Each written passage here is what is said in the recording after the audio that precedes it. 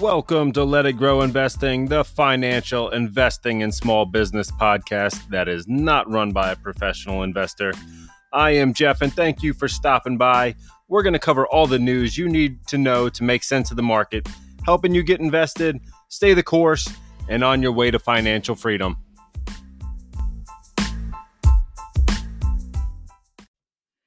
Hey, what's going on, guys? Welcome back to the show here. And, it's about 149 right now, and I am waiting for the Fed to update what they are going to be doing with this interest rate hike. And ultimately, we are kind of in a pause until that time frame. The market's been a little quiet the last couple days, and I think that's a lot to do with just waiting for this announcement here. That the meeting is going to start at 2, and I'll probably hop over to that in a little bit and cover exactly what's going on. But as always, thank you guys for being here. And if you are not yet part of the community over there on Facebook, please go ahead and follow the link down in the description to join up and join the conversation as to what's going on over there. And, today we were talking a little bit about this interest rate hike. Are we going, or the Fed funds rate hike? Are we going to get that 75 basis points, or are they going to go a little bit heavier and go to that full 100 basis point hike?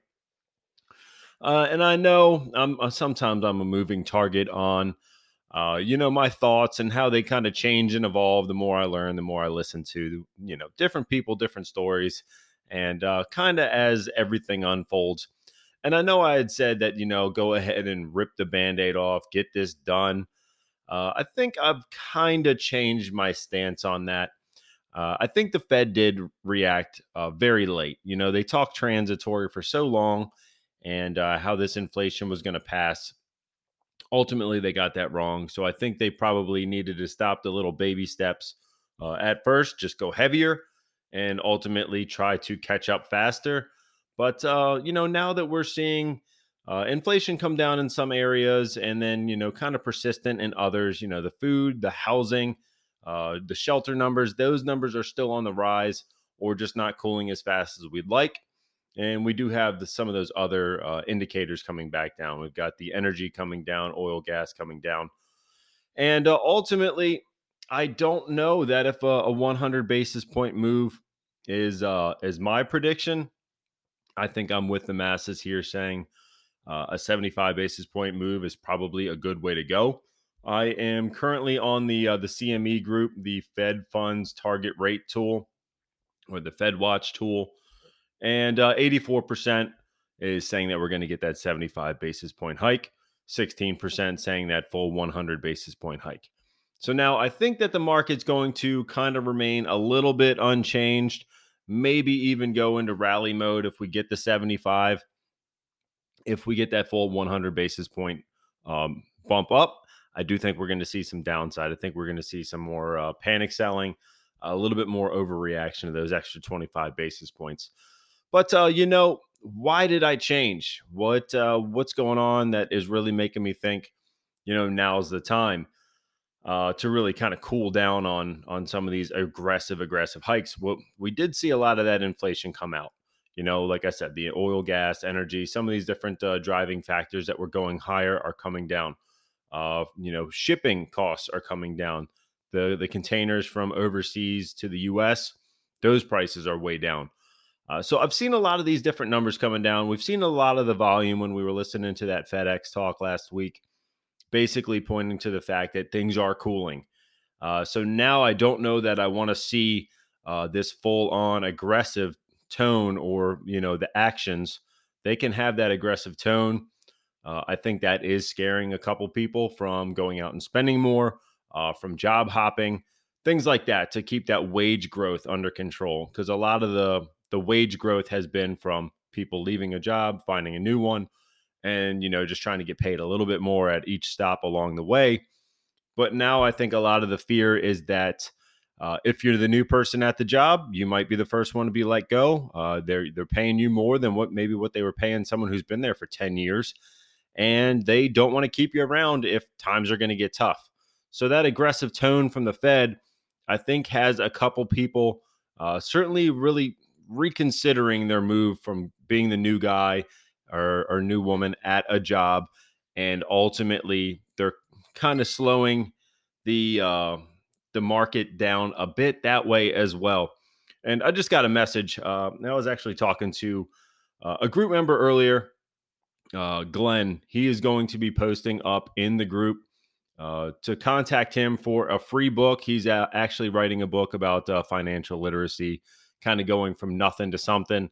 And he's going to be posting that on Amazon later this month for sale. But he's giving us a opportunity to read that book for free over there on the group. So if you have not joined the group, again, go ahead, join. He's going to have that link. He just posted it. So I went ahead and told him, go ahead. I like the story. I like where he's at, where he's coming from, and ultimately good luck to him. But back to what I was saying here. So a lot of these different factors really have me thinking that um, things are going to be cooling down, and I don't really want to see that aggressive of the hikes coming, and try to navigate this soft landing as best we can. There's still a big macro picture out there as well. Other economies are cooling. Europe's getting crushed with a lot of the different stuff going on in Russia. Their currencies are weaker. The dollar is still looking stronger. So we're still in that position of a little bit more power on that front. They've got the rising energy costs where ours are cooling. Going into the winter, oil, gas, natural gas is going to be through the roof over there. I do think we're probably going to see a little bit of a bump up here in the States as well. So a lot of just different things going on out there that I'm not sure that we want to keep on, raising these rates, and also making housing a little bit less affordable for people looking to start out. Rates are now over 6%. They're going to kind of keep continuing to go up. And ultimately, I just think that's going to further the inflation cycle. The more that we're paying in interest, the less house you're going to be able to buy. And ultimately, a lot of people are going to be priced out of the market the more we raise these rates, especially that middle class, first time buyer, or even low income buyer. So I'm kind of nervous about that. I still think that the rich are going to get richer, the ones who already own the properties, and they can now raise the rents. The rents have been going crazy. Another big driver, that inflation. So if they know that these first-time buyers or lower income buyers can't afford to buy, they're going to be forced into the rents. And there's really not that much on the construction front because the builders don't want to build with high rates. So a lot of different problems out there. And I don't know that we want to just keep pushing it down the road. And ultimately, I think we're just going to kind of corner ourselves into a spot where, the inflation still is rolling up, but the middle class is going to get hit harder and harder the more we keep running these rates up. So just a lot of different, scenarios and situations that I don't really want to see us get into. Also, don't want to see the unemployment numbers start spiking, people being out of work, and then we still have these rates that we have to kind of slowly cool, or it's going to be, too much too soon.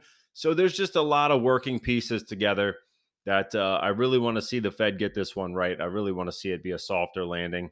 I do think that they were a little bit too late to the party, but ultimately we can kind of navigate going forward. And I'm still thinking Q2 23, I'm thinking we're probably going to start seeing some rate cuts at that point, maybe Q3, and we're going to trend back down the other way. So again, I'm still going to dollar cost average into positions right now, knowing that next year, end of next year, we're going to start seeing some of this pressure on the market cooling. We're going to see these rates coming down. We should see some tech stocks coming back up. A lot of them, the big caps, the large caps, are in a good position with the cash that they have on the balance sheet. But a lot of the smaller ones are still, struggling pretty hard trying to borrow money and keep their business afloat through these times. So, we've also seen Kathy Wood doing a lot of different buying. She's been buying Unity software. She's been buying DraftKings, a bunch of different names. I mean, you can look at the ARK report online. But I do think that she's kind of positioning herself for that next year too.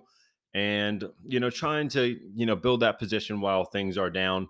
I think she's down 50% in her ARK K fund, the main fund that most people are going to be investing with through the ARK ETFs. And for me, I still like the idea of investing into an ETF with actively managed, money managers in a lot of different businesses that I don't really know that well. So if I invest in ARK-K and they have, some different players, either biogenomics or AI, or, just all these little different startup companies that are really doing the future of kind of technology in the world that we're going to be living in. I do think that it's a good way to get exposure into these different markets without taking such risk of having that single stock exposure into companies that I'm not as familiar with. So, yes, she had a great 2020, and now, 21 and 22 have definitely been tough, but I still think that they have a great handle on the companies that they're looking at. They just don't have a handle on the market conditions that are out there. So I think it's a minor setback, major comeback. That's ultimately my long-term vision on a lot of the ARK ETFs. But again, one that you could be buying now, uh, if you're that kind of risk tolerance and it fits your portfolio needs, in order to set you up for 3 to 5 years down the line. So take a look at what she's buying, see if any of those names really kind of intrigue you. You can cherry pick from the list of what they're buying, or ultimately just buy the fund and then have exposure to all of these different companies. And they're doing a lot of buying and selling on the regular. So another way for you to kind of play some of the different trends that are out there without being so tied to single stock exposure. You can do the same thing with the S&P 500 or the technology stocks or individual industries within the S&P or sectors within the S&P. So you just got to know what you're looking for, really the names that you want to play at any given point in time. But with that being said, I'm going to take a quick break. I'm going to see what the Fed's got to say. And ultimately, I will be right back with what's going on out there in Fedland. So stick around. I'll be right back. All right, I'm back here on the show. And, if you guys have not yet subscribed or shared the podcast, I definitely appreciate that, as well as joining up the group and getting your votes in for the Let It Grow Investing Challenge for 2022. Every week, we are buying a new stock. I'm putting in $200 of my own money into a name that the group picks based on 5 different stocks or ETFs, cryptos that I will put on for a poll every week. It's always in the pinned comment, so it's right up top. Can't miss it. And yeah, so if you could go ahead and get over there, vote up, and subscribe and share, that mean the world to me.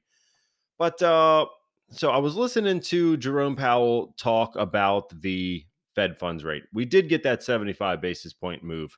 That's kind of what we thought we were going to get. That's I guess I got one part of this equation right. But the part that I was not predicting was the fact that they are going to aim for the Fed funds rate to be about 4.5, 4.25 to 4.5 at the end of the year. In June, they predicted it at 3.25 to 3.5. So they are still looking to raise these rates more, and they're trying to hit this moving target. So they are saying expect it to go up a little bit higher than previously anticipated, and then even close out 2023 at 4.5 to 4.75%. So more interest rate hikes. I was really saying Q2, Q3, we were going to be maybe trending the other direction. Yeah, it doesn't look like that's going to happen now. It looks like they're trying to keep these rates up a little bit longer in order to fight the inflation. They're saying, you could expect some slower wage growth, slower unemployment or employment numbers to be going the opposite direction, and just a little bit more pain out there. But that pain is necessary in order to fight inflation and have price stability. So a lot of different moving things there, and just some of the different rates that they predicted now changed pretty drastically since June.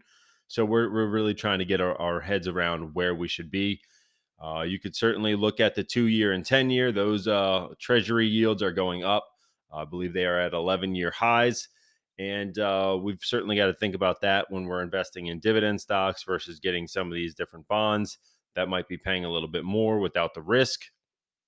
And ultimately, it just depends on where you're at, what your risk tolerance is, and basically where you think we're going to go from here. So all different things that might make sense for you to take a look at. and really try to get a plan as to what you want your portfolio to look like. If bonds are going to be that thing for you, or if you really believe in a lot of these companies that are paying a dividend, they're going to give you a little bit more room for growth on that the stock price going up. Hopefully, at some point they got to transition back to some little bit more growth than the pain that we've been in. So that's kind of what happened and why the market is selling off a little bit. We're down about 200 points on the Dow, 94 on the Nasdaq, and well, now it's coming down a little bit, and 22 on the S&P. So we did hit some lows, and now we are bouncing back up. It looks like right now, but yeah, the 10 years at 3.58. I believe the 2-year is now over 4%, maybe 4.1.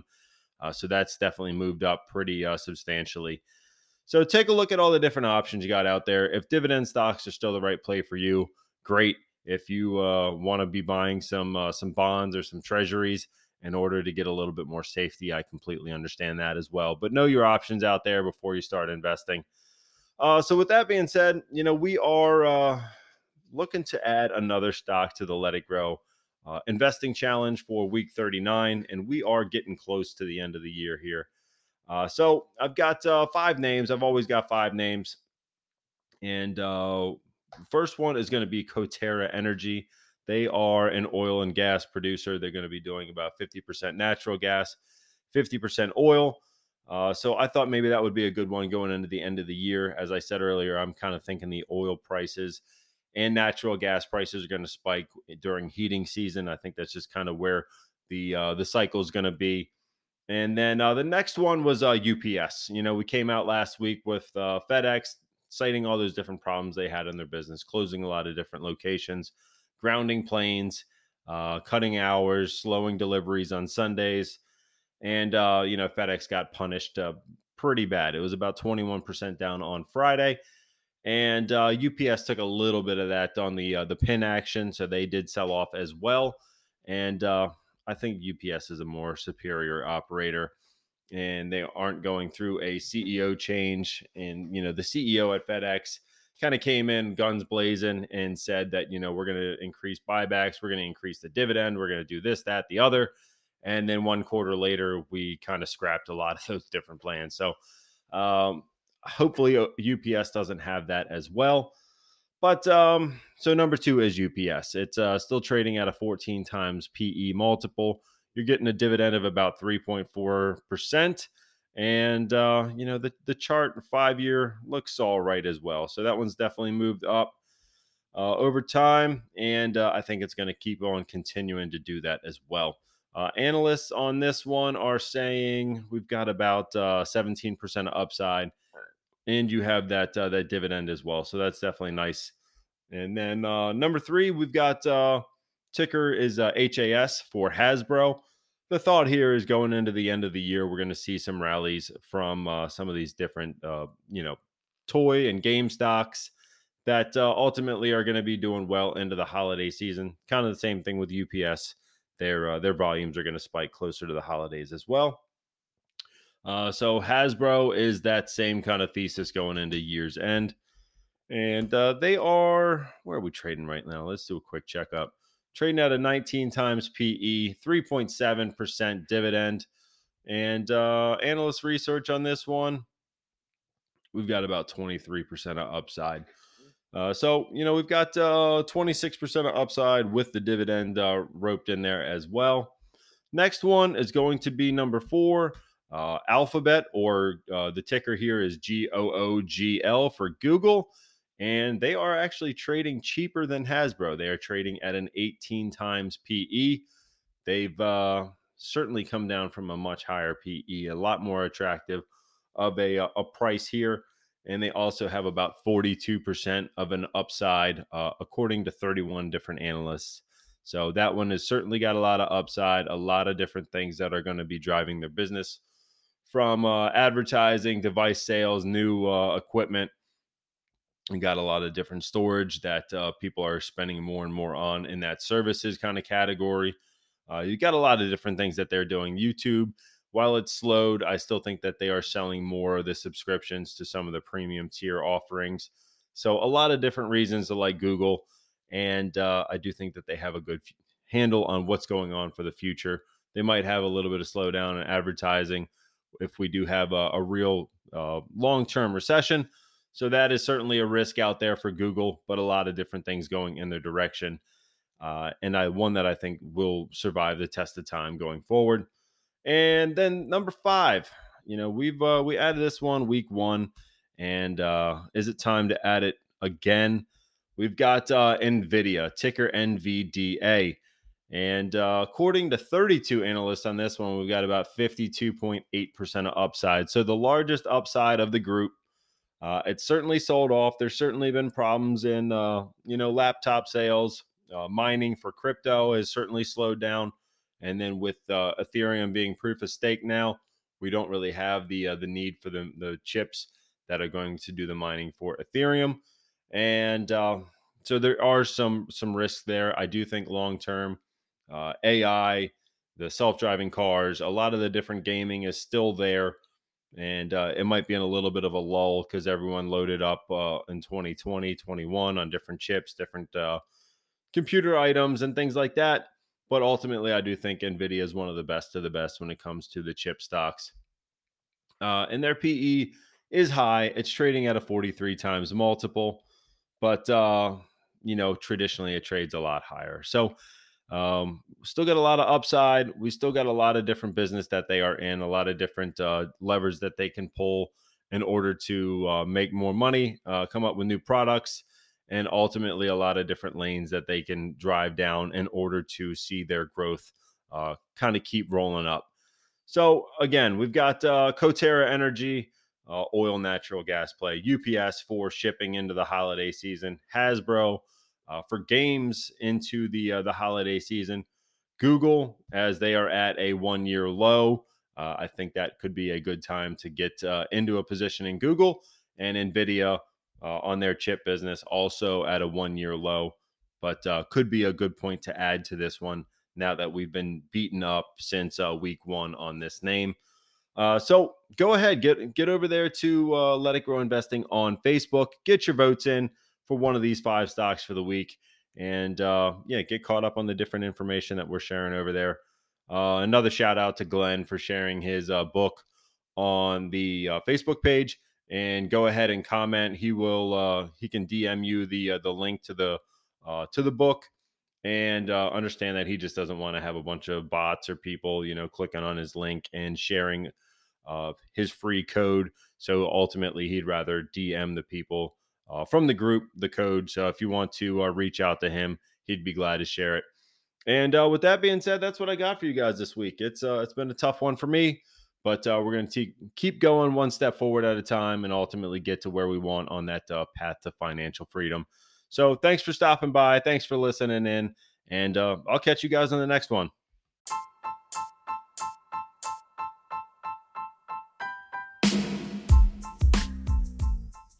Thank you for stopping by here on Let It Grow Investing. Please make sure to like, subscribe, and share to build a community of like-minded investors.